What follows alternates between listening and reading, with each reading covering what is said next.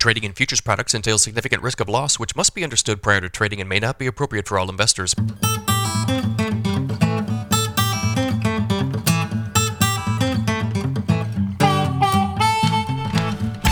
Good morning, everybody. It's Tuesday, February 6th, 5:26 a.m. Central Time.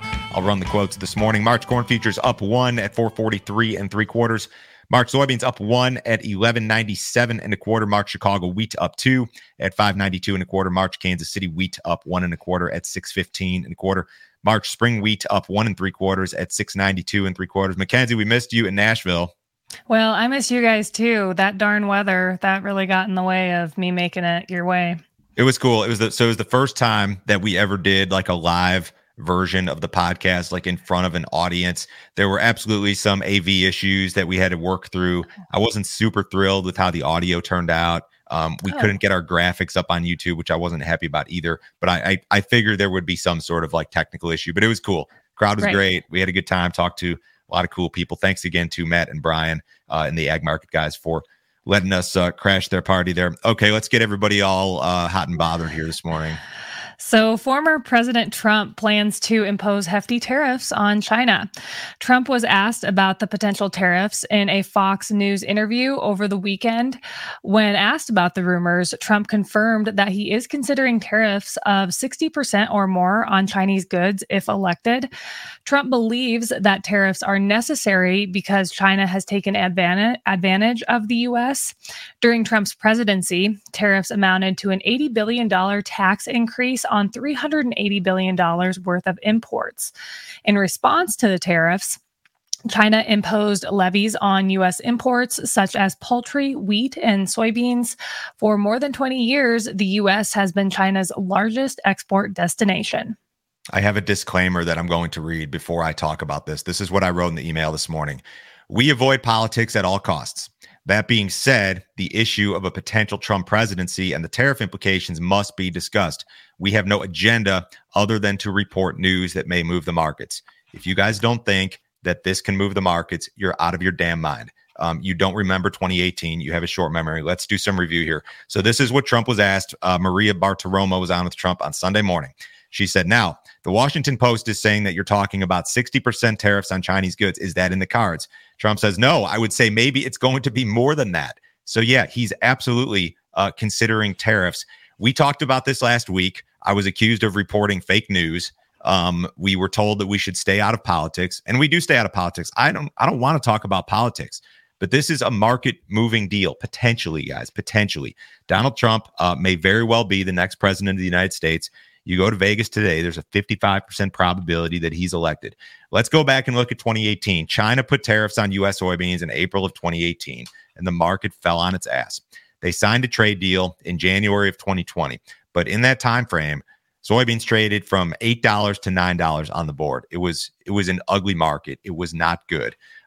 China was largely able to avoid U.S. soybeans because they had hog issues. They had African swine fever. They were using less. But guess what? Right now, China also has hog issues that we've discussed in recent videos. So you've got some similarities there. You've got these big South American crops coming online. You've got a U.S. bean market that's overpriced versus Brazil. China is a big deal. So as it relates to U.S. soybean export sales, China accounts for 55% of all commitments this year. And exports in total is projected to be 42% of all demand for soybeans. So take a few steps forward. Let's fast forward to January, February.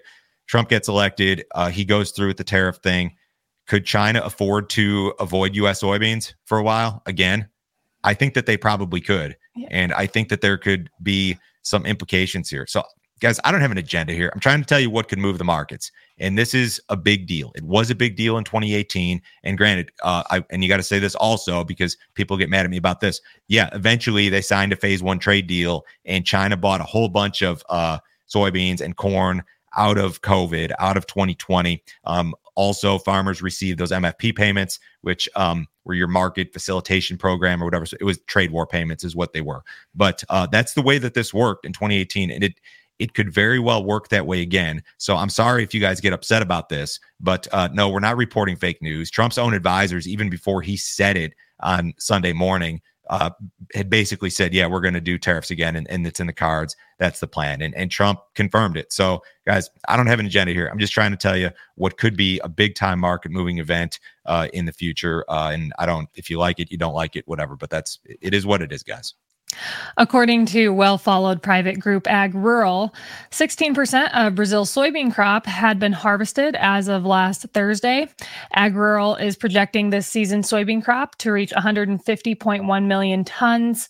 The group also reported that 27% of Brazil's second corn crop in its south-central region had been planted as of last Thursday.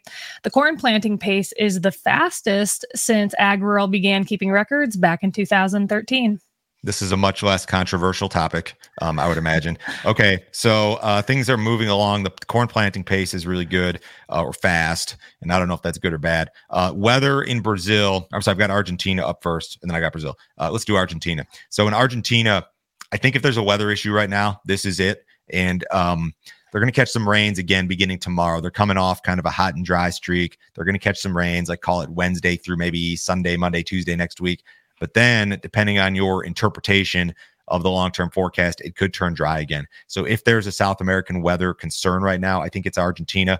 Brazil, generally speaking, appears to be in good shape. They started off very dry.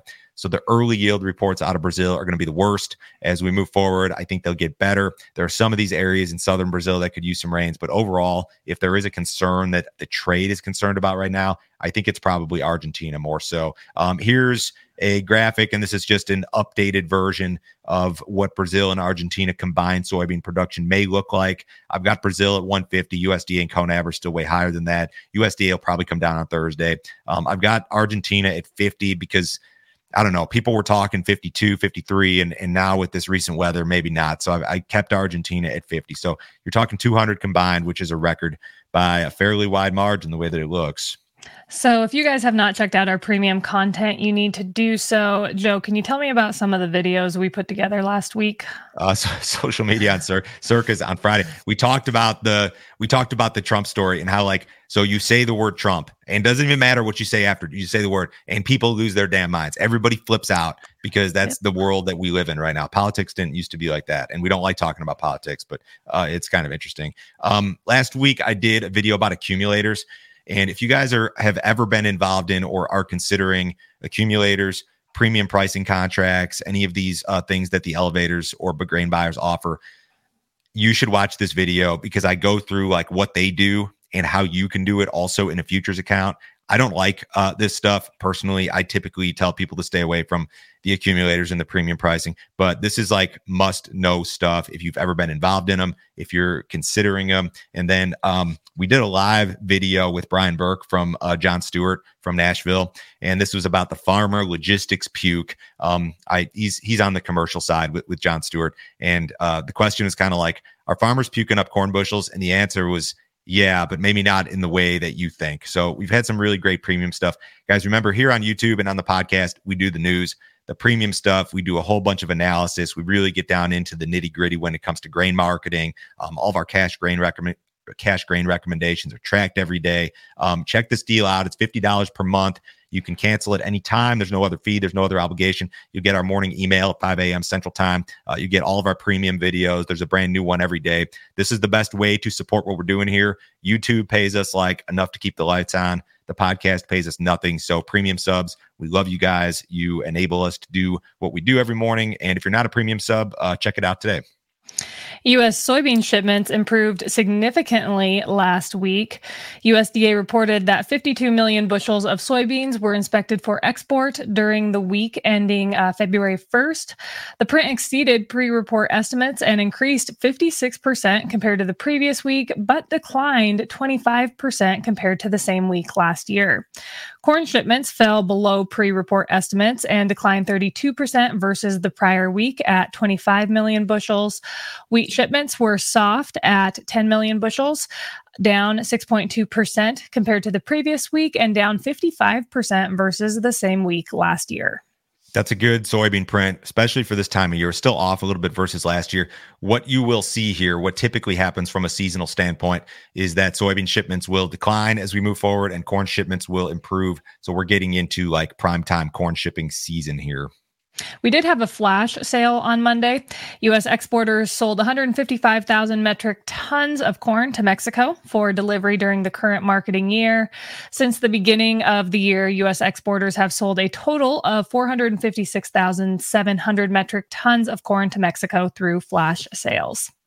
Mexico is the largest corn buyer this year by a wide margin. Mexico accounts for 46% of all export commitments this year, which is the biggest by a wide margin. So a lot of this probably has to, I mean, Mexico is always a big corn buyer, but some of this has to do with the Panama Canal issues and the logistics issues. The fact that you can ship corn to Mexico via rail, which is cheaper. You don't have to deal with those obstacles. So we are happy to have them. On Monday, Tyson Foods' stock rose 2% as the company exceeded fiscal first quarter profit projections. Sales increased to $13.32 billion, up from $13.26 billion last year. The company's beef sales climbed to $5 billion, up from $4.7 billion a year ago during the same quarter. The beef sector, however, had an adjusted operating loss of $117 million. According to Tyson, the quick deterioration of cattle futures during the first quarter negatively impacted first quarter results. Tyson's CEO said he has not seen significant heifer retention to start rebuilding the U.S. cattle herd. Would you agree with that comment regarding heifer retention in the cattle herd? Most definitely. We are far from guys keeping heifers, whether it be because of drought or profitability. No one is interested right now in rebuilding the herd, not significantly. It's a multi-year story. What did cattle do yesterday? Cattle futures closed lower yesterday. Feeders were an average of $1.89 lower. Live cattle futures closed an average of $1.19 lower. Box beef was slightly up yesterday. Choice ended the day at $293.48. That was up 40 cents. So select ended the day at $283.77. That was up 30 cents. Outside markets on Tuesday, U.S. dollars about flat. Stocks are just marginally lower. Bonds are flat. Gold and silver about flat. Crude oil is up 40 cents at 73.18 in the March WTI. Pretty quiet stuff. Have a great day today, guys. We'll talk to you on Wednesday.